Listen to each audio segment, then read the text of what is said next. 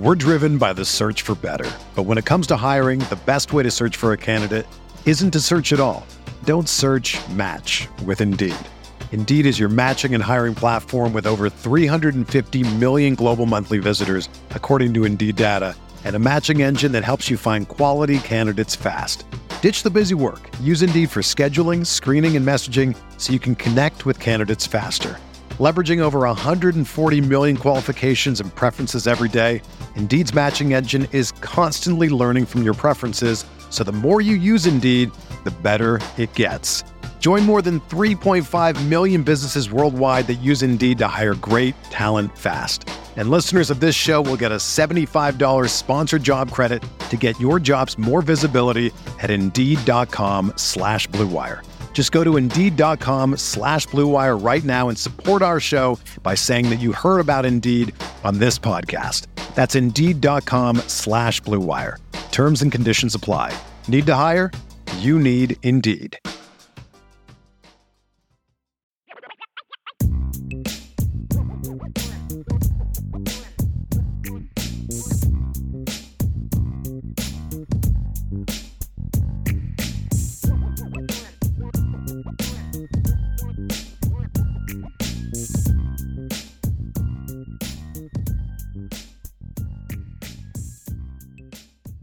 And a pleasant good afternoon to everyone out there in Irish Breakdown land. I am Vince D'Addario, and I am the football analyst here at irishbreakdown.com. And with me, as always, is Brian Driscoll. He is the publisher at irishbreakdown.com.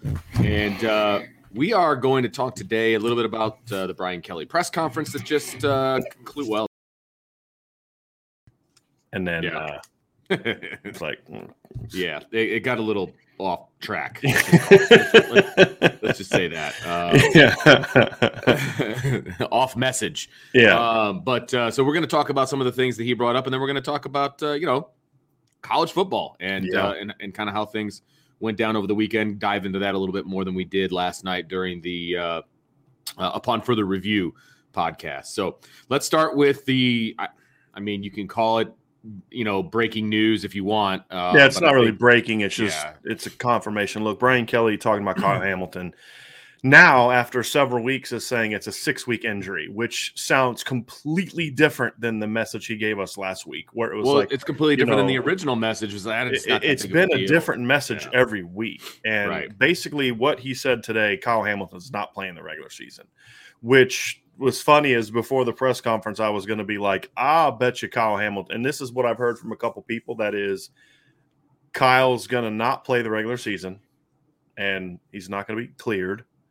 And if they make the playoff, he'll play in the playoff. If they don't make the playoff, he's done. He's not going to play in Notre Dame anymore. So if they don't make the playoff, I don't think you're ever going to see Kyle Hamilton in Notre Dame uniform. I don't care to comment on that. It is what it is. My opinion of it is irrelevant because it's not going to change anything. So Kyle Hamilton is not going to play the rest of the regular season, according to Brian Kelly. So we're going to get a glimpse into the future. Yeah. So, it is what it is. I don't think it's necessarily – I'll say this, and the only thing I'm going to say about this, I don't think this is a situation that Kyle Hamilton doesn't want to play anymore, and I'll just leave it at that. Right. And there's a lot of other things that go into it, injury related and future related and, all those type of things. So, and he did obviously talk a lot about the safety position. The depth chart is out today. Ramon Henderson is listed as a backup cornerback on the depth chart. That's the exact same depth chart. Yeah. It is exact. I mean, literally, yes. It's the exact same depth chart as last week. It's a cut and paste. But Brian Kelly did say in the press conference that they are going to keep Ramon at safety.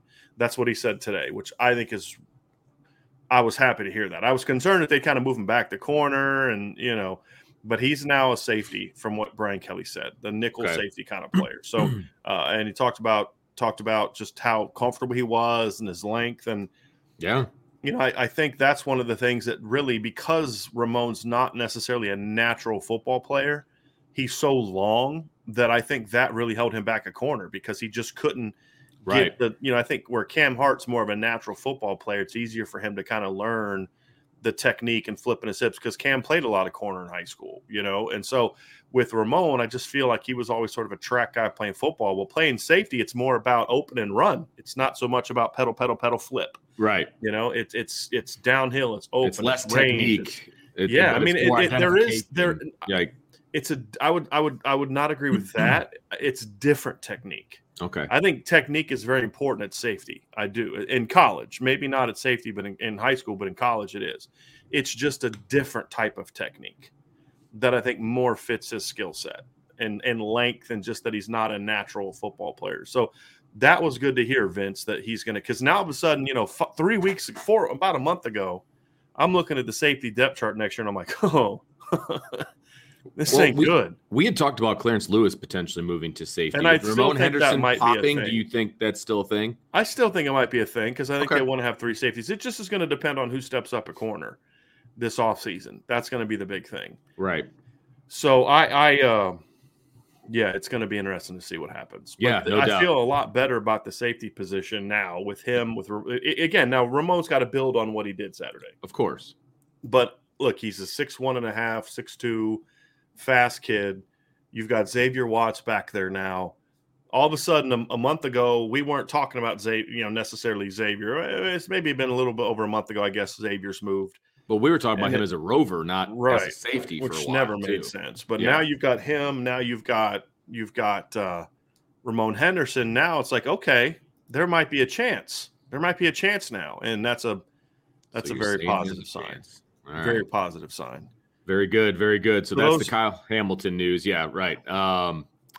Then we talked about Ramon Henderson. Any other tidbits you want to get to? Yeah, there were several. Okay. So I want to talk a couple things. Number one, we'll do Georgia Tech last. Yep. But Coach Kelly did talk about the senior class and especially the 5th-year senior class, because you know what, we've talked about it before, but not often. There's a lot of players that are part of this team that signed with or committed to Notre Dame either before the 2016 season, during the 2016 season, or after the 2016 season before they went out and proved they were a better team in 2017. I mean, the entire 2017 class, Avery Davis is part of that. You look at Drew White, you look at Myron Tungavaloa, you look at, Jeremiah Wusu-Koramoah was part of that. Obviously he left last year, but we talked Bo Bauer, I already said. And then you look, because Bo Bauer is part of the 2018 class, but Bo Bauer committed to Notre Dame in 2016. He was one of those guys. Kevin Austin committed to Notre Dame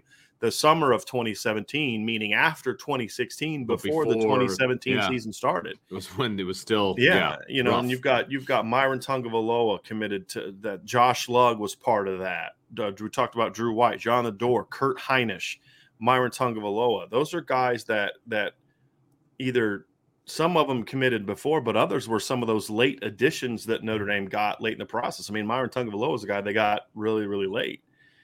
And that class has turned out to be a really important class. I'm looking through it now, Vince, and I'm counting, 1, 2, 3, 4, 5 captains came from that class. And it would have been more if Cole Kmet would have come back for a senior year. Cole probably would have been a captain. I agree. Was Jeremiah Wusu-Koramoah? He was not a captain last year, correct? I thought he was. I have to go look, but I always have so many that I can never keep it straight. But he definitely would have been this year if he wasn't last year. So you just look at it, you say, boy, that being able to go out and identify those players and get those players, and it was a really. I'm looking at pictures of last season against Alabama. He does not have a C on his jersey, so he was not a captain last year. But he would have been had he come back for a 5th year. Yeah, no question. So it's and the reason we bring that up is because this is their last home game for a lot of those kids. Now, some of them I think will be back. I think Bo Bauer is going to be back based on a conversation that we recently had. Anyone that was at the tailgate knows what conversation I'm talking about. But I think he'll be back, I would assume. There's going to be some 2018 kids. Hopefully Kevin Austin comes back. But a lot of these kids, this is the last time Kurt Heinisch plays in there. And it seems like he's been there half of Brian Kelly's tenure. I mean, that's how it feels. And he's a year away from actually doing that, right? Like, I was saying that earlier. I was thinking to myself hyperbolically, and I was like, wait a minute. If he'd arrived 1 year sooner, he would have been here for half of Kelly's tenure.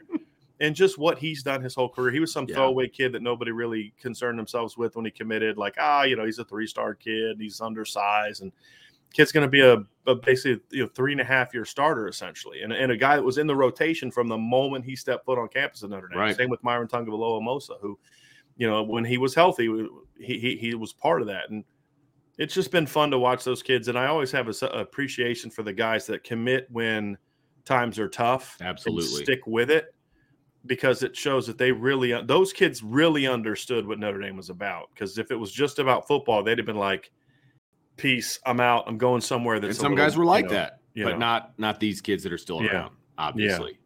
Yep. I agree completely.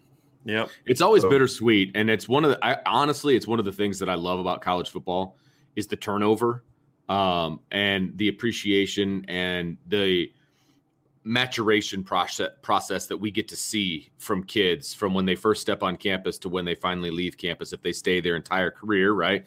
Mm-hmm. It's one of the things I love about college football. It's not like the NFL where you can hit the waiver wire and you can do all these different things. I mean, you need to develop kids, and they need to mature, and they need to do all these different things. And when they get to run out of the tunnel the last time, they get to greet their parents, man. It's going to make me sound soft or whatever, but man, it's one of my favorite things. And I get there early every senior day so I can watch the reaction of the families as their kid is running out. You know what I mean? And part of it probably because as my kid gets older, you start to think about that kind of stuff. Mm-hmm. But like, man, everything that goes behind the scenes of parents taking their kids to practice and all that, this is their time to really get appreciated. And I love it, man. I just love every bit of it. And this is a unique group. It really is. 100%. It really absolutely. Is. Notre Dame football is finally back, and there's no need to exhaust yourself searching all over the internet to find Irish tickets anymore. Because TickPick, that's TickPick, is the original no-fee ticket site and the only one you'll ever need for all of your go-to Irish tickets. TickPick got rid of all those awful service fees that other ticket sites charge, which lets them guarantee the best prices on all their Notre Dame tickets. Don't believe it? If you can find better prices for the same seats on another ticket site, TickPick will give you 110% of the difference in the purchase price.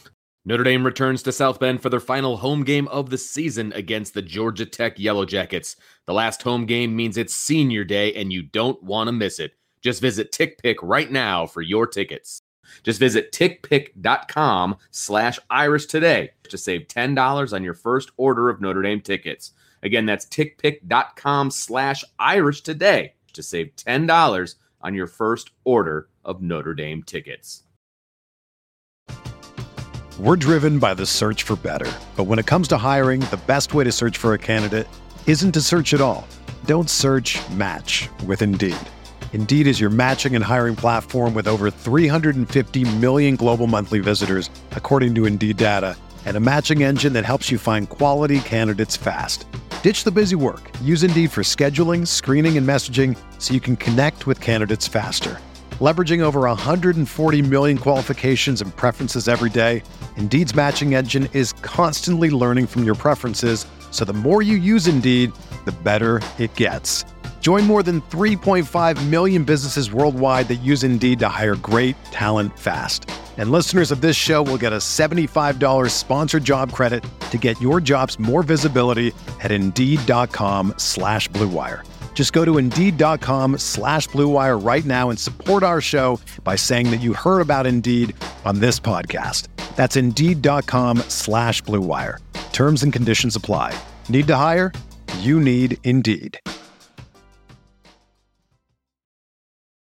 The last thing, I don't want to talk about this very much, Vince, but, Brian Kelly was kind of on the offensive line, we're a young team kick and all that other kind of stuff. And it's his favorite topic. I kind of laugh because he talked about, we're a really young team and our offensive line was developing and they got a bad rap early and all this other kind of stuff. And I'm like, as you've played younger players, when you've actually gotten young, you've actually been better. This is the best part, right? Yeah. That's what's funny. It's like if you go back and look at the Cincinnati game that they lost, and you look at they were not a young team early in the season.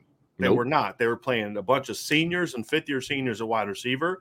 They had a sixth-year senior, a fifth-year senior, a senior, and a junior starting on the offensive line. They had a fifth-year senior quarterback. They have a junior running back. I mean, the only young guy they had in the lineup on offense was you had a freshman at left tackle, legitimate, and Michael Mayer. right? Who nobody thinks is a sophomore. No one's like, oh, he's young. Still want to see his birth certificate. Defensively, you're starting a junior and a fifth-year senior at end. You're starting a fifth-year senior and a senior defensive tackle. At linebacker, you're starting 2 juniors and a fifth-year senior. You're starting a junior and a sophomore at corner, a junior at safety, and a senior at safety, and another senior coming off the bench. Where's the youth? Yeah, you could say exactly. Maybe they had some inexperience, but they were not a young team. As they've gotten and they've actually become a young team, because now they actually are a young team, right? As they've had to play Logan Diggs more, as they've had to play Lorenzo Styles and Deion Colzie more, and as you see Ramon Henderson, who's not young, but he's a sophomore that hasn't played a bunch, right? A true sophomore. Xavier Watts is a sophomore. You start seeing these young guys getting in the game. Now they're actually young, and they're playing way better than they were a month ago when they were a young team. And what's the harm in saying that? I don't understand why. I don't understand. It's to create a narrative that a lot of people have bought into, that you brought up Sunday night, about how great of a coaching job that Brian Kelly has done this year. Mm-hmm. And then he starts talking about, like, what was your plan to get these young players ready? He was asked that question. Here was my plan. Lawrence Keys is going to transfer. Joe Wilkins is going to get hurt. And then Avery Davis is going to get hurt. That's my plan to get the young players ready. Yeah. Right? Like, and then Chris Tyree is going to get hurt. It's like there was no plan, because if there was a plan, they wouldn't have waited till the 6th game of the year to put Logan Diggs in the game. And that was a legit question that was asked. That was actually the question, is what was your plan to get all these young players ready? Right. And did you change practice around to accommodate what? It's feeding a narrative that doesn't realistically exist. Right. And that's because there was no plan. There was no plan. We did see practice. We saw practice. Yes, Brian, you did. And there was no let's get the young guys in plan. No. Okay. They played like Deion Colzie and Lorenzo Styles, like a couple snaps a game. Right. And it was for breathers. It was exactly when they would run vertical routes. The guys would come off the field where they ended, and then those guys would come in for one play, and then they'd get those other guys back in. Logan Diggs played 0 snaps until Chris Tyree was hurt. What was your plan? Right. So again, if I'm going to believe this and I'm going to buy this narrative, then I have to be convinced that, man, we got lucky, because the moment we were ready to play Logan Diggs is exactly the moment that Chris Tyree got hurt. Right. That's what I'd have to believe. And I'm just not that naive. Right. And, he did not play a single snap of football until, I'm looking at it now, he didn't play a single snap of football till week 6 against Virginia Tech. And it was him and Estime rotating in with the third group when we were there. And it was primarily freshmen. It was Buckner and Estime, and, it was all those guys, and they were all rotating on the third team. Yeah. The third team doesn't get reps, they get Lorenzo reps Styles played 1, 7, 1, 5, 8, and 3 snaps this season before he was forced into action. Right. Yeah. Deion Colzie, actually, he played more. He got 12 snaps against Cincinnati, but again, that was because that was the game Joe Wilkins got hurt. Right. So, yeah, it's frustrating to me. I don't understand why you can't just be honest. Right. Like, hey, look, you know what? I'm proud of my coaches for getting the guys ready when they had to. Next man up. They're playing great. Because look, it can be a totally positive thing that, yes, the young guys are playing now, and we coached them up to get to that point. Now that you had to. Right. That's okay. That's positive to me. Right. Stop beating this narrative, this drum of them being young the whole time. Right. Right. And again, in some ways, like, hey, you know what? Like Chris O'Leary, for example, 26-year-old assistant coach. He's blessed to the end of the season with an All-American and 2 seniors who've played a lot of football. Yes. Right. And one of the seniors isn't playing well. The other senior, DJ Brown, is been started off rough first couple games, and has really grown into he's playing good football right now. You'd lose your All-American, and then you go into a game against Virginia, the highest scoring offense you're going to face all year, against one of the best receiving corps you're going to face all year, and you're playing a sophomore converted cornerback, like converted a week ago, a sophomore converted wide receiver, right, who you converted 3 weeks ago, and the two seniors who and that's an opportunity. Like, you know what? Like, what a great job he's done. And he did praise Chris O'Leary today for the job he's done. Good. Deservedly so. But like, that's a situation you could be lifting up and saying, hey, look, we're really young. And he went out there this weekend and did a great job getting our guys ready to play. But it's you're losing your chance to really praise the job your staff has done in recent weeks because you're still trying to stick to the narrative of, oh, well, this is always part of the like the way that, and the reason I'm frustrated is because he made it sound like, well, this was always part of the evolution. Right. We always knew we were going to get here. That's this why was we the plan. did. Like, if they would have played Dion and Lorenzo more and Logan Diggs more and and a lot of these other moves they've made from the beginning, and said, hey, you know what? We're going to take our lumps early in the season because when these guys click, that would have been an example of being young. And, he talked about, grad transfers and how important it was to get grad transfers. And he talked about, how vital Kane Madden was. If anything, I believe that taking Kane Madden has stunted your offensive line. I completely agree with that. I would have rather you have gone young, like you said you were, and just thrown Rocco Spindler out there. Rocco Spindler by now would be a better player than Kane Madden is if you'd have just thrown him out there in game one. Completely agree. Just, you know what I mean? And so that would have been being young. You've got a fifth-year senior quarterback. You had a fifth-year senior wide receiver. Your other two receivers, starting receivers this year, were seniors. You had a sixth-year senior, a fifth-year senior, a senior who's a three-year starter, and a junior on your offensive line. And that's not young. It's not. Inexperienced, yes. In some areas, to a degree, yes. Then use that term. Yeah. Like, use that terminology. They're not young. So it is frustrating. It is frustrating, to be honest with you. But and then Georgia Tech, I was kind of listening to him talk about Georgia Tech, and I'm like, man, he's trying really hard to make Georgia Tech sound good. Of course he is. But he's kind of onto something because your record doesn't always reflect your talent level. Now, I think Brian Kelly oversold it a lot, which he should have. I mean, Lou Holtz did that stuff all the time. I have no problem with that. It was just kind of funny. I'm like, he's really working hard. It was more of an admiration because that's what a coach is supposed to do, right? This isn't a criticism. When you're about to play a 3-17, and he kind of said it without saying it.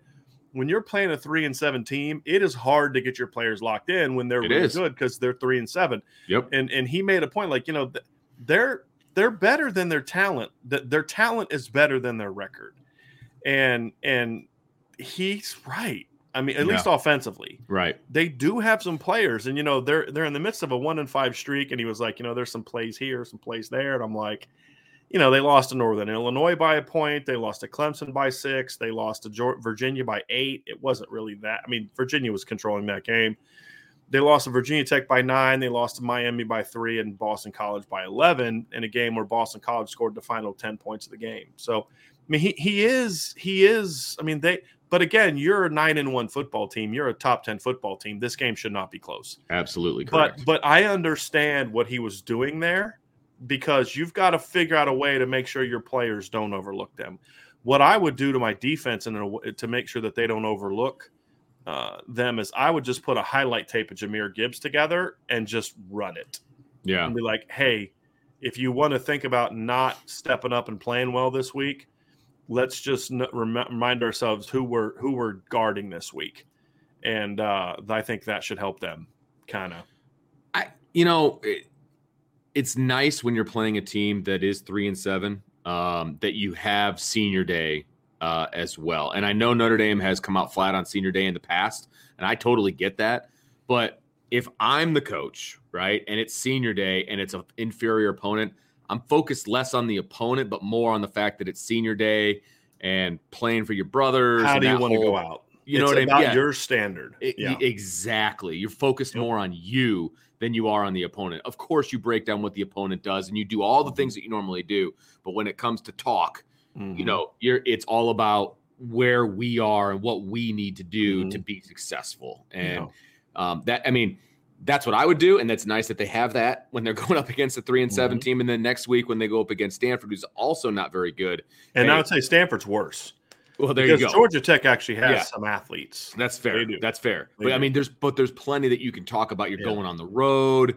This is the last chance to, put your case out there for, the end of the year, all of those things as well. So there's plenty of other things to talk about as opposed to, these two football teams that just frankly aren't very good.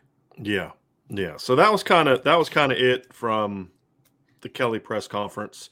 Talked a lot about the job that Mike Elston has done with the defensive line, which has just been excellent.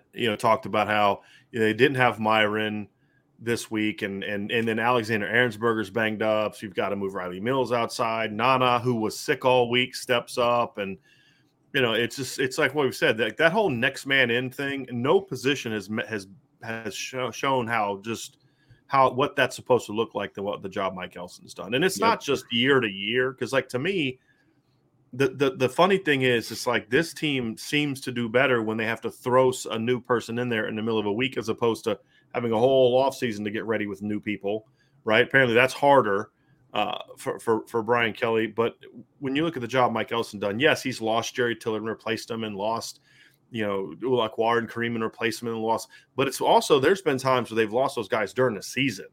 You lose Dalen Hayes against Virginia, 4th game of the year. He's out for the year. In that same game, so you bring Jameer Jones in. A few weeks later, Julian Okwara goes down. And now you're out with 2 NFL draft picks at defensive end. And Khalid Kareem's got a banged up shoulder. He missed a little bit of time. And you don't miss a beat, because now Jameer Jones steps into the mix, and Justin Adamiola steps into the mix and plays. And it's really been fun to watch that develop, or it's just kind of like, after a while, you kind of stop paying attention to who's in the game, because you just know that for the most part, they're going to be good.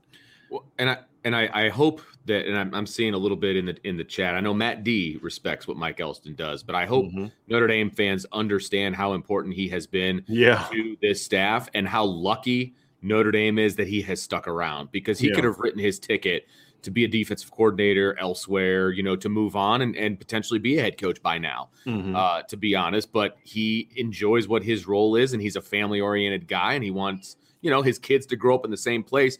And look, Brian, better than anybody, in college football, to have stability like that is borderline impossible. Yeah. I mean, and so the fact that Mike Elston has made the decision to stay over overtures from other places, because not just his love for Notre Dame, but he's thought about, how's this going to impact my family, my 3 daughters, my wife, and I respect that a ton. It is hard to juggle being a parent. I struggled to just be a husband when I was coaching. I wasn't good at it. I was a really good coach and not a real good husband. Mike Elston has to juggle being a coach at Notre Dame with being a husband and a father to 3 girls. And it's just like little things, like there was something where he couldn't be at one of his daughter's dances, so Kurt Hinish takes her to the dance. Right. Like that family kind of atmosphere that he's built. He's got his players. I had a parent of a Notre Dame player who didn't play the defensive line who said this to me. He goes, Mike Elston has his players over his house as much as the NCAA allows them. Like that's kind of how it is. And they said in an envious manner. He's like, my kid's never been to his position coach's house, right? Ever. Well, and the defensive line, I think, went to like a recital for his daughters at one point, had signs and the whole thing. Like, that's huge, man. Like that tells you right there, because those guys, look, Notre Dame football players and football players everywhere, they got a lot going on their plate. Okay. And to take time out to go hang with your position coach's family, and like, that's huge. That speaks volumes to me. It really does. Right. So anyway, so he did talk about that, and somebody said, the job Mike Elston's done this year, and Kelly's response was really good. Because Mike Elston does a really good job every year. Yeah. He wasn't saying it like in a dickish kind of manner. Like, he wasn't saying it like to insult the person. He was just like, it wasn't like this year. It wasn't like that. But it just was kind of funny where he gets like that. Kelly gets that smirk on his face, like, Mike Elston does a good job every year. It's like, it's what it is. Good point. That's great. That's fantastic. So that was enough from today's press conference, but it's going to be fun to watch the senior class kind of go out. It will be. Bang. We do have a super chat here Hulk Strongest with a super chat. Thank you for that. He said, how good would this defense be if Jeremiah Owusu-Koramoah stayed? I mean, look, you bring back the Butkus Award winner, the defense gets better. A defense that attacks more than last year's defense. I mean, yes, they would have been much better. And that's saying something because they're on par with, you mentioned the points per game in last night's podcast that they're kind of getting back to where they were last year and the year before, et cetera. It would have been an even better, so no question. I mean, again, you have Kyle Hamilton 1 year better, and we saw what he did when he was healthy, and you add JOK to that. Yeah, because the points are about on point. Yards per game, they're about 20 yards more than they were last year, but they're 0.3 lower in yards per play because this offense has been less ball control than last year. Right. So there's more plays. That's why they have more yards. I would also argue part of that is because they've played better teams. So, this defense would have been really good with Jeremiah, and it would have made losing Kyle Hamilton sting a little bit less as well. But I think there's been a lot of games where like Jeremiah would have helped, but it wouldn't have mattered a ton, like Wisconsin, that kind of thing, like Navy, Virginia, right, without Brendan Armstrong. But like it would have been really nice to have him against North Carolina. Absolutely, right? I mean, no question. And it would have been really nice to have him even against USC to a degree. And so there's been times when, and of course, it would have been nice to have him in the postseason. Well, because I think that JOK erases some of that the rush yards that those teams got. And I realize it was a little bit more scheme than anything else with the 3 down and everybody, but I still think Jeremiah Owusu-Koramoah erases some of that, and it's not as glaring. It'd have been interesting to see how Freeman would have used him. That would have also been an interesting thing to consider. A couple comments, Brian, if we must, before I want. This is an interesting one. And Timeout Tom says, let's assume we'll call this a thought experiment, all right? Because we're not calling for anybody's jobs. Timeout Tom says, let's assume Marcus Freeman is the next head coach. Might not be appropriate, but which coaches do you think he'll retain from the present staff? I think he'll run it. Yeah. I think he'll want to retain the entire defensive staff. I think that's fair. I think that he picked Chris O'Leary. Him and Mike Mickens coached together before. And him and Mike Elston clearly get along. That's what I've been told. Yeah. I've been told that he relies a lot on Coach Elston. There's actually was 2 games this year where I was told, and this isn't told by someone connected to Mike Elston. It's not spin for Mike Elston. I've been told by a couple different people that at times this year, like Coach Freeman and Coach Elston were like this when it came to putting a game plan together for a couple different games, to the point where because what can happen with a young coach like Marcus Freeman, and this is a general comment, not a Marcus Freeman comment, it's a general comment. A lot of young coaches kind of think they have all the answers. Oh, absolutely. And raise your hand if you were a young coach who thought you were smarter than everybody in the room. Okay. And I think it says a lot about Marcus Freeman that he's had a lot of success at a very early age. And to still have the humility to say, how can this coach help me? How can that coach help me? What can I learn from this person around him? I think speaks volumes about him. But then also, again, it speaks about the kind of program he came up in as a player at Ohio State under Jim Tressel. And so to me, I think that has been a part of it. And I think there is a good connection there. I would imagine that either Mickens or Elston would have a chance to be coordinators, if not co-coordinators, or if Elston was just the coordinator, I would imagine that would be part of it. Offensively, I mean, I would have to think, I would hope that he'd want to keep Lance Taylor, for sure. Again, I have some issues with Lance Taylor as a recruiter, but his issues in recruiting are more of nitpicking him achieving maximum success. Right. So it's fixable things by a really good recruiter like Marcus Freeman. But he's still done a really good job. I mean, Chris Tyree, Logan Diggs, although again, he didn't recruit Logan Diggs, Terry Joseph and Tom Reese did, but still he's the position coach, and Audric Estime and Janarian Price and now Cedric Urban. But he's a very, very, very good position coach. I mean, so you can kind of somewhat live with the fact that he's a good recruiter, not an elite recruiter, with the fact that he's a really good position coach. But Tommy Rees, I think would be one he would consider. Mm-hmm. Beyond that, I have no idea. I don't know. I don't know what his opinion is of Jeff Quinn or John McNulty or Del Alexander. And he probably doesn't have a ton of interaction. No, they do. Oh yeah, you do. Oh yeah, you do. Okay, you definitely do, because you also are like, as a defensive coordinator, I can assure you, when the offense is going 3 and out, you're like, what? Yeah, I mean, trust me, you know. Yeah, and I mean, are you sitting there watching everything? No, but No, you make a good point. They turned it over. Crap. Wait a minute, we're starting inside the 10 again. Great. Yeah, you have an idea of what's going on the other side of the ball. No, and you're watching your defense just obliterate your offensive line every day, and you're watching film of the technique they're employing and things like that. You have an idea. Okay. But I personally don't know what Marcus Freeman's opinion is of John McNulty or Del Alexander or Jeff Quinn. So I'm not saying he wouldn't want to bring them back. I would never presume to speak for Marcus Freeman.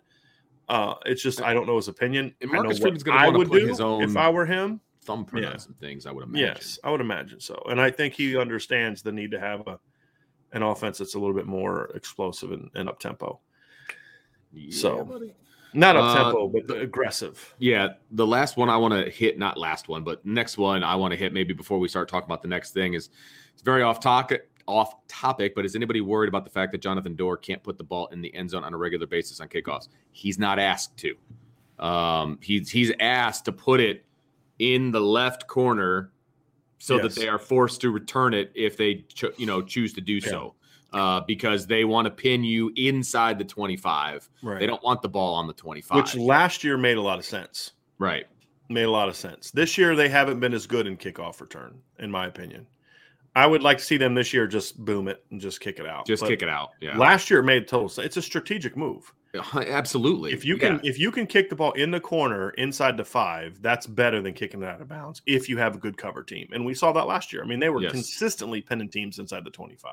Yeah, no question. And so I get it. And yes, it can be frustrating at times, but there's special teams coaches out there. I see it all the time in high school, more because kids can't do it, but you get the pooch kick, because the high pooch kick, because it allows your coverage team to get down the field quicker and they can tackle as soon as the ball is caught, as opposed to trying to put it down on the 5 and it takes longer, head of steam, all that fun stuff. So believe me, Jonathan Doerer, injured or otherwise, can put it in the end zone every single time if he wanted to. Almost every time. Yeah. Because he's still inconsistent enough to just like, wait a minute, what did he just do? All right, that's fair. That's fair. Yeah. But he's got the leg strength to do it. He's just not asked to do it. So I just wanted to touch on that. Right. So next topic, Brian Driscoll. We want to talk a little college football. Yes, I do. Wing around, right? I definitely do. Do. I first want to talk about what in the heck is happening at Florida right now. Because I know you're a big Dan Mullen guy. I have expressed before, personally, I like Dan Mullen.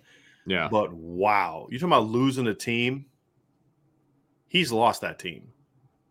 They gave up they were losing the entire game to Sam Ferd. Sam Ferd. Yeah. That's a rough situation right there. It's a real tough situation right there. Yeah, I mean they pay teams like that to come to town. I mean, from what I think, they were a 3-5 FCS team, Vince. Yes, yeah, right. They were paid over $500,000 to come and play this game and presumably lose this game. And they did. Eventually, they did. And Florida celebrated like they just won the national championship. You know what though? I actually so tell me your opinion of that, Vince, because it sounds like you have some feelings on that. I think it's I get the fact that you won and you didn't completely embarrass yourself, although I feel like they did embarrass themselves as a team in that game. I didn't like it. I didn't. You should just be happy that you got out of there with a win. It's time to regroup and fix some stuff. Like, I did not appreciate the big celebration. That's me. I'm sympathetic to that. I feel like with how this season has gone for them, and with how that game started, you just fired your O-line coach, you just fired your D coordinator. There was some division in the locker room because of those coaches from before they were fired, which led to them being fired, according to some people I've talked to about it. Yeah. You've lost 4 of your previous 5 games. Your team needed to come together. You know, you needed something, and I think it wasn't so much about beating Samford as it was about this team just needed a win. This team, and I don't know, I'm talking about a win on the football field. I'm talking about just an emotional win, just a win in life. We came together as a team and scored 35 points in the second half and won this game. And I think it was more of a celebration of the week they had gotten through. I actually think that's something that could be a springboard for them emotionally. Now they have to. Now, if they come out this week and lay an egg against Missouri, then I'm going to say they were just acting like knuckleheads and it's an immature team, and But I'm curious to see how they respond to this, because I do feel like part of me says this is something that just looked like a team that had just had a big monkey, like raced off their shoulder, lifted off their back, because of just, and not because of Samford. It has nothing to do with Samford. I really feel like the celebration wasn't about Samford and, hey, we beat Samford, but hey, guys, we've had a really rough week. Mm-hmm. And we could have quit and we could have gave up. And honestly, for a while we did. And they rallied back and made plays and did what they needed to do. And, I think that's kind of where, for me, it came from, because, I mean, this team wasn't, I'm looking at now, it was like they were down 42-28 at one point in time. And then it was a rough deal, man. And yeah. So I understand where you're coming from, Vince. I just kind of felt like that really wasn't so much about Samford as it was about hey guys, we came together and we did what we needed to do. But that was but still though, the point that they got to, the reason they got to that point, to me, is problematic for Dan Mullen. Oh yeah. Because he really has just not he's not done what I thought. I thought that was an absolute grand slam home run hire. I did, and it's been rough. It's been really, really rough. Yes. Did you watch any of the Georgia-Tennessee game? I did not. No. I'm curious to see if you go back and watch it. I thought Tennessee moved the ball well early. By the middle of the second quarter, Tennessee was down their top three receivers and didn't do anything after that. Well, but they were moving early. But I tell you, I liked how Georgia battled. I was impressed with how Georgia played. Their offense is still super vulnerable to me. It's not great. I'm curious how they're going to play against Alabama. But that was interesting. There was at one point on Saturday, and I tweeted this out. It was Alabama, Florida, and who was the other team that was losing? Was it Oklahoma? Maybe. I forget Probably. who it was. I mean, they did lose. Yeah, but there was like three of those. I'd have to find the tweet, but like they were all losing, and it was just like, this is kind of weird. It was a really weird weekend. Did you watch the Michigan Penn State game? I swear, James Franklin, that freaking guy. I tell you what, man. I did watch that game, and when he went for the fake field goal on 4th and 2 from the 4-yard line, and the manner in which they ran it, and the execution of it. I mean, you want to talk about putting your kicker in a precarious position and a potential opportunity to die. That's what they did. And it was ugly. It was first of all, I don't like the decision. I don't like the play call at all. Well, no matter what the fake is. Okay. But the execution of it, the drawing up of it, the actual play itself, I thought was terrible. They are a super finesse football team. Yeah. They are on offense. They are not a physical offense. No. And that has surprised me. They are a pass-happy, get it outside, not physical at the point of attack team. They can't run the ball at all. And Michigan was down. They didn't have their, Blake Corum didn't play. And Michigan ran well on them, in my opinion. Hassan Haskins, I mean, Penn State should have won that game. Here's my question No for question. you. Here's the question that I wanted to pose. At this point in time, is James Franklin got to be more concerned with keeping his job at Penn State than he is taking another job? One? No, I'm serious about this. Yeah. I'm not trying to be flippant. This is what I know you're not. And I'm curious what people think is, listen, if they play Rutgers this weekend at home, I assume they're going to win that one. I mean, then they play so. at Michigan State. Okay. Does anyone actually think that now, again, at USC, they may do all types of dumb things. I just think their new AD is not an idiot. Do you think they're going to hire a guy who's in the last 2 years has gone 11-10 in 2 years of Penn? Think about that, because Penn State was 4-5 last year. True. You know, I mean, I'm trying to figure out, like, and if he goes 7-5 a year after going 4-5, is the conversation more about how James Franklin needs to be on the hot seat as opposed to him getting a head coaching job at a better place? Well, he's staring 2-5 in the face to finish the season. Yeah, and that's if they beat Rutgers, which I'm going to assume that they will. Yeah. And lose to Michigan State. That's 2-5 to finish out the year, when right around that time that losing streak started is right around the time USC fired their head coach and your name became the top of the list, right? Yeah. That's not a way to secure a job. And frankly, Penn State has higher expectations than what they've done the last 2 years. They have. And, you know, we talk about, you know, when we were talking about conference realignment and all those different things and how Penn State, you know, they're their own entity and they were good when they were independent and all these other things, and they don't really fit in the Big Ten. Well, you have a brand all your own. You can't be at this standard. This is not a Penn State standard, right? I mean, I think that's fair when you're talking about the fan base and you're talking about, you know, the alumni and all of those different things. This is not the Penn State standard. And I don't care how well James Franklin is recruiting. You can't finish the season 2-5 when you were expected to be a top 15, top 10 team. It's even worse when you recruit the way he's recruited. Exactly. I mean, they have 4 starting offensive linemen coming back. They got a 3-year starter quarterback. They got one of the best receivers in the country in Jahan Dotson.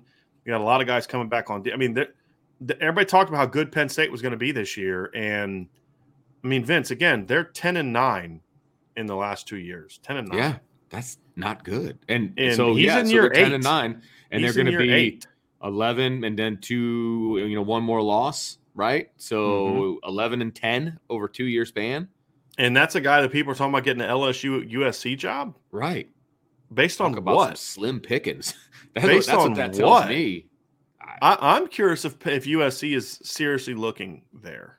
Very curious about that. Well, if Notre Dame fans want James Franklin to have the USC job, which we all do.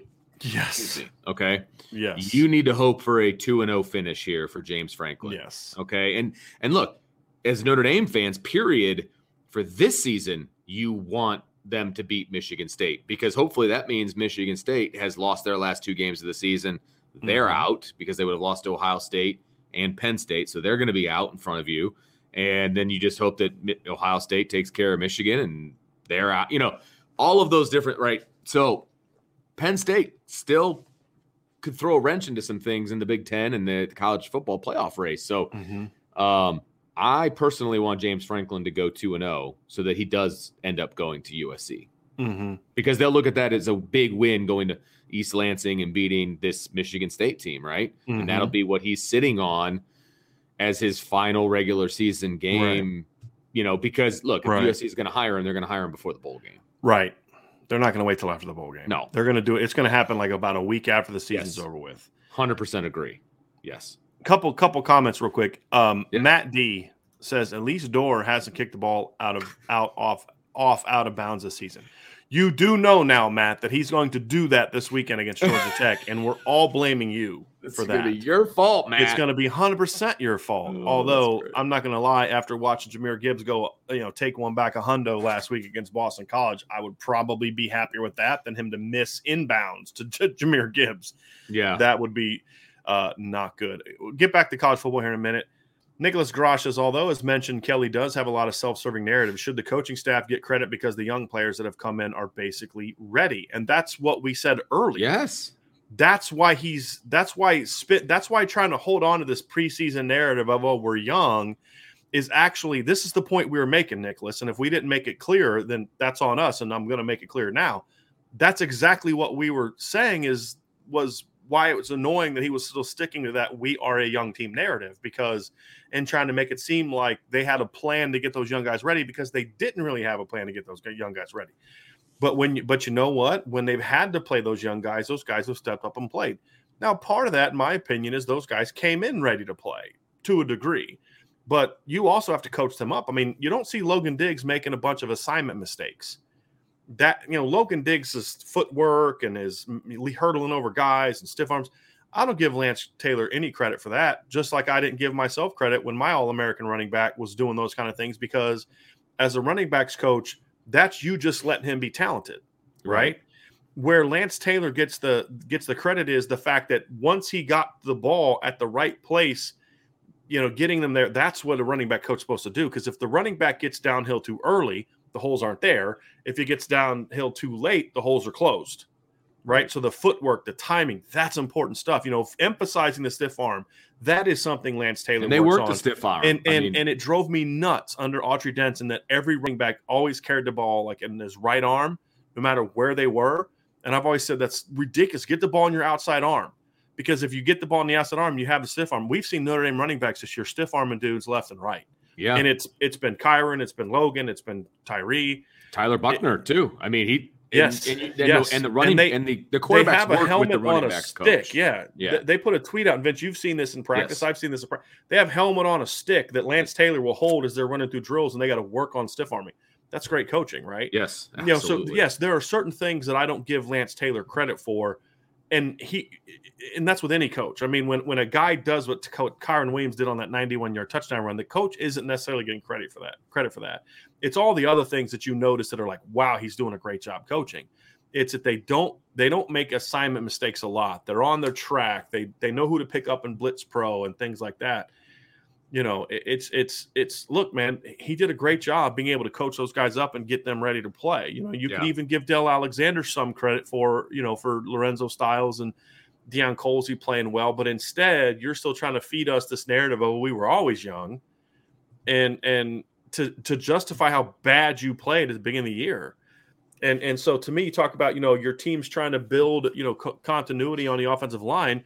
That's because you chose to play a 6-year senior who's not very good over a freshman and a junior and John Dirksen that spent the whole spring working with the rest of the offensive line. That was your choice. That was your decision. That's not a player thing. That's a you thing. You know what I mean? And so those things. But to Nicholas, to your point, that's kind of what we're saying. Yeah. That's why we brought up the job that Chris O'Leary's done. When you think about what he started with and what he's working with now, as a 26, 27-year-old assistant coach who'd never been a division, who'd never coached above the D2 level as a full-time coach, that's a heck of a job. That's assistant coach of the year. That's a heck of a job, I'm serious. Right? Yeah, no question. And so, I mean, that's the conversation we should be having.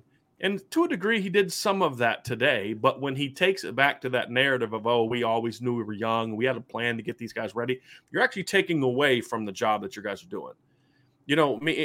You want to talk about, we're a young offensive line. No, you're not. You want to praise Jeff Quinn? Talk about the fact that Jeff Quinn's had to put 4 left tackles on the field this year, right? 2 of them were true freshmen. One was a redshirt, and the other 2 were redshirt freshmen.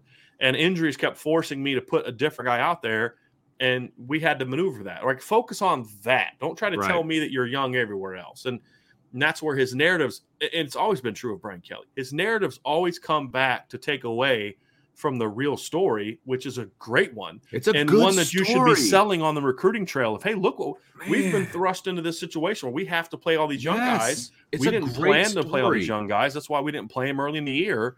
And now that we're in there, they're balling out. That's a great sales pitch on the recruiting trail. Better than it was in the first half. Because this is why people get mad. And first of all, if you just want homer takes, there's places where you're going to get that, right? If you want somebody to be negative all the time, there's places where you're going to get that. We're going to try to be objective. And here's the whole point. This is why this matters. And this is what I just said. Because when you create false narratives, those false narratives are harder to sell to people that actually want to be given the truth. Some fans don't want the truth. They just want us to say, hey, this is the best coaching staff in the world. They're phenomenal. They make no mistakes. They're winning in spite of the talent, which is the narrative that's being spun in some places, right?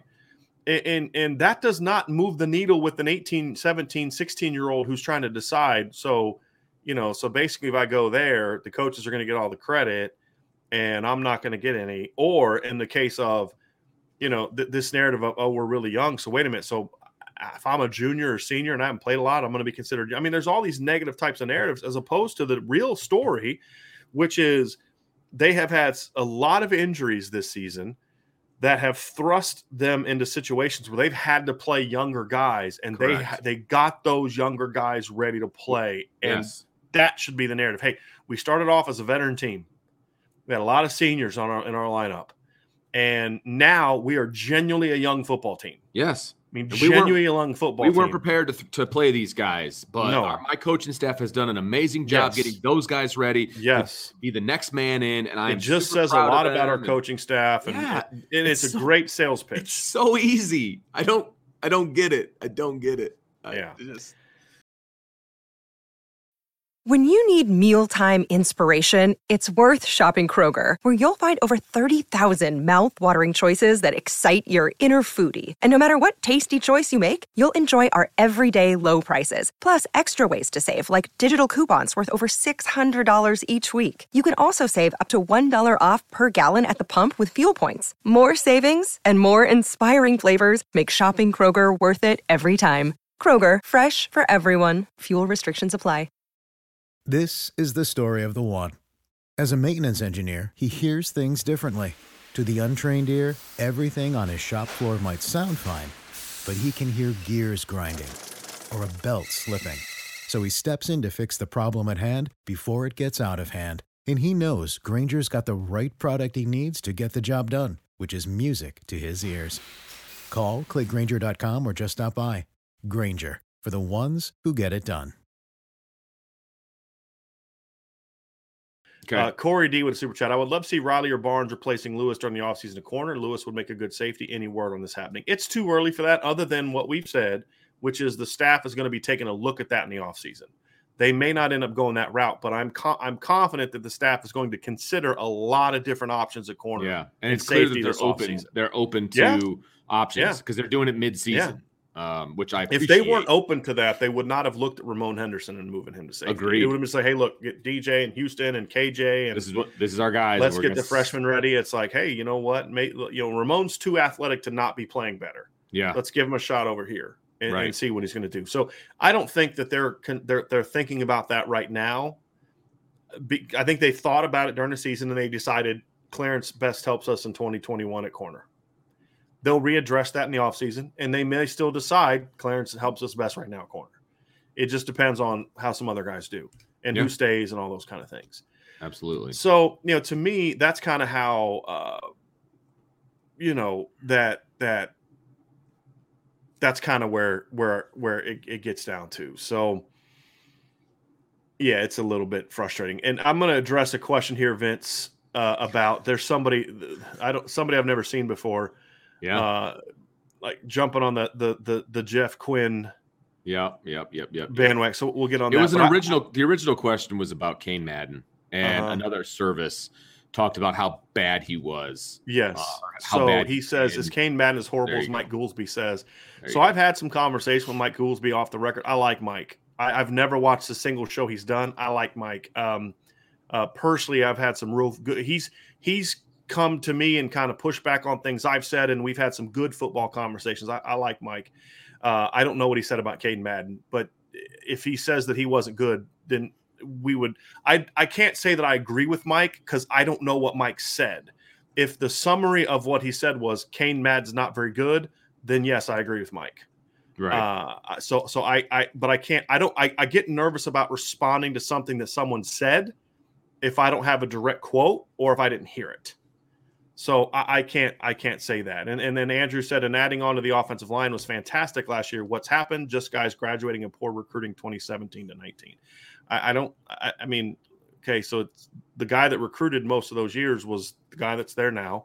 The 2017 recruiting class had Robert Hainsey, Aaron Banks, and Josh Lugg. I don't think we can blame that on recruiting. To me, it talked about there's been a lot of fantastic years. I would say I would encourage you to kind of read some of the things we've put on the Irish Breakdown message board about that we addressed a while here. I don't really care to get into that, but I don't think the offensive lines were that good in 2018. He was a walk-on. He was a walk-on at Marshall. Right. And you know, I can't really say that, like, that sounds disrespectful. Like, I don't like that term. And you know who called me out on that? Quentin Nelson. True story. I said something about Zeke Correll, and I meant it as a compliment. I said something on Twitter about, I thought Zeke Correll looked like a walk-on, but he was playing like really well. And I was trying to compliment how well he was playing for a smaller guy. And Q DM'd me and was like, that's a disrespect. He's like, I expect better from you. That's he called me out on it, right? It's a disrespectful comment. This was when Q was in the NFL, right? Yes, he had left Notre Dame. Yeah. And because I think it was during Zeke's freshman or sophomore year, like freshman year.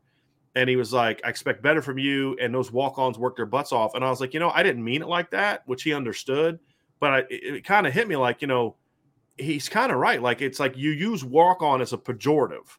Correct. And so I'm hesitant to do that, but I understand the point that Mike is making. He doesn't look, by the way, like, it was awesome. It's a great story. And he doesn't look like a guy you'd think would be recruited and on scholarship at Notre Dame. Agreed. And that's why he wasn't. And that was kind of things we had said this summer about it. He's not, that's why I said I would have rather seen them develop Dirksen, develop. Yeah, he doesn't fit the physical prototype of what Notre Dame generally recruits. And what they run. And what they run. Yes. And the things they run. And I hate coming down on the kid because everything I've heard about him is he works his butt off and all that. And he's, seems like a great kid and all that. He's just not a good football player. So, and I don't think they were a real well-coached offensive line in 2018. And we've talked about the reason that started being well is when a current player started taking over the film sessions with the team. So the things that we're seeing this year have been an issue for a while. They just don't have as much talent as they had last year to mask it. And now you don't have Chris Watt and Harry Easton coaching up those kids because Harry Easton was always involved with the players he recruited. He made a commitment to them. And even though he left, once he got out of the NFL, he stuck to his commitment. So that was part of it too. Here's the last one, Vince. Texas, Kansas. Look, Steve Sarkisian is not in trouble getting fired. But do you think he can recover from this? Well, somebody in the chat said something along the lines of in the post-game press conference. He said, I don't think some of the players are listening to me or something along those lines. No, what happened? They asked him, do you think the players have stopped listening to you? He said, you'd have to ask them that. Oh, okay. All right. And that's people are making that. I actually think that was a smart thing to say. Yeah, that's actually not as bad as what what I gleaned off of that. He basically, Okay. Yeah. Look, I know it's your first year. I know that you are changing things and you're in, putting in all your stuff and your culture and you're this and you're that. And so, depending on what happens next year, I think it could potentially be explained away. Mm-hmm. But at the same time, this is a tough hill to climb because you're going to have to deal with this during the offseason. And you're going to have to deal with it on the recruiting trail because why would anybody that's recruiting against Texas not use that to their advantage? You know what I mean? Like it certainly doesn't help you in any way. And so it's going to be tough to overcome. Plain and simple. So could he? Yeah, he could. They can go out there and win 10 games next year. And then everybody's going to be talking about, they're going to forget about, them losing to Kansas. They will. But it's still going to be tough to overcome. Mm-hmm. Yeah. And Joseph Salvatore said this. I've heard that Sark's Alabama ways have come into the Texas program and the players there don't like it. Those are Herman's guys. He'll be fine, but needs to create his own culture there. But see, this is the problem, Joseph. I agree with you completely, but here's the problem. At a place like Texas with boosters that expect you to look like Alabama right away, the concern, and when I talk about not recovering from it, does the culture become so toxic from an outside standpoint that you're never given the opportunity because you start hearing these rumblings about how they don't want him and this coming from the boosters, meaning the school doesn't support him, the decision makers don't support him, so he loses his authority and power. That's my concern. Because if I'm Steve Sarkisian, I'm taking because I don't think there's a limit on how many transfers you can take, right? I'm transfer portaling the heck out of my roster because here's what happened. Mike Norvell did not do enough of that his first 2 years. And because they're still in I thought it'd be better this year, but there's still too many of those guys around. You've got to cut bait. You've got to sign as many dudes as you can legally sign in this upcoming recruiting class, even if some of them are 3-star kids that, and I'm using the word 3-star like literally like these kids are actually 3-star players, but they're try-hard kids that can play special teams. They're going to bring the right culture and mentality, and you got to counter them with the other guys. And to me, that is something that they're going to have to do, because I'm concerned that if they don't give him time to change, because the hardest thing to do as a football coach, it's not to do what Charlie Weis did, which is you have a good culture, you have good kids that have been coached, you just got to steer them in the right direction. Right. You is stepping into a toxic culture. Brian Kelly stepped into a toxic culture when he replaced Charlie Weis. I don't think Charlie Weis stepped into a toxic culture with Ty. Ty was a bad football coach. I don't think Ty created a toxic culture, because I think the players respected Ty. No, I agree with that. He just was a bad coach. Yeah. So Charlie stepped into a different situation. Charlie's left a toxic culture because of the coaches he hired. Tenuta, Corbin Brown. I mean, there was a lot of crazy stuff that went on under Charlie's tenure. He has Brian Polian on staff, and he's constantly demeaning him and undermining him in front of the play. I mean, there was so much stuff going on under Charlie that Brian Kelly inherited a toxic culture. And that's why I defended Brian Kelly when he said, my guys versus Charlie guys. I understood what he was saying, and he was spot on. Right now, a lot of people in the media spun that into an anti-Brian Kelly thing, which I remember when I got home and started hearing about how people responded to it, I was a little surprised that people were spinning it that way. But the problem is he's stepping into a toxic situation, Vince, and I don't know if they're going to give him time to change it, because in order to change it, you've got to just completely get rid of a bunch of dudes and hopefully get a bunch of transfers. And, you need to spread the word to every high school coach in the country. If you have a Texas kid that is somewhere else and he's a hard worker and he's this and he's out, you tell him we're open for business. Yeah. I mean, that's what you got to do, because until the culture changes, because there's a lot of soft dudes at Texas. And you want to know why Texas keeps losing games and losing games late? They have a soft culture, and it is a toxic culture. And until he can he's got to completely overhaul that whole thing, man. He's got to say, look, you're a senior. I'm bringing in this freshman. I'm just telling you right now, he's starting over you, because you know that, hey, you're not working. You got a crappy attitude. You're not starting next year.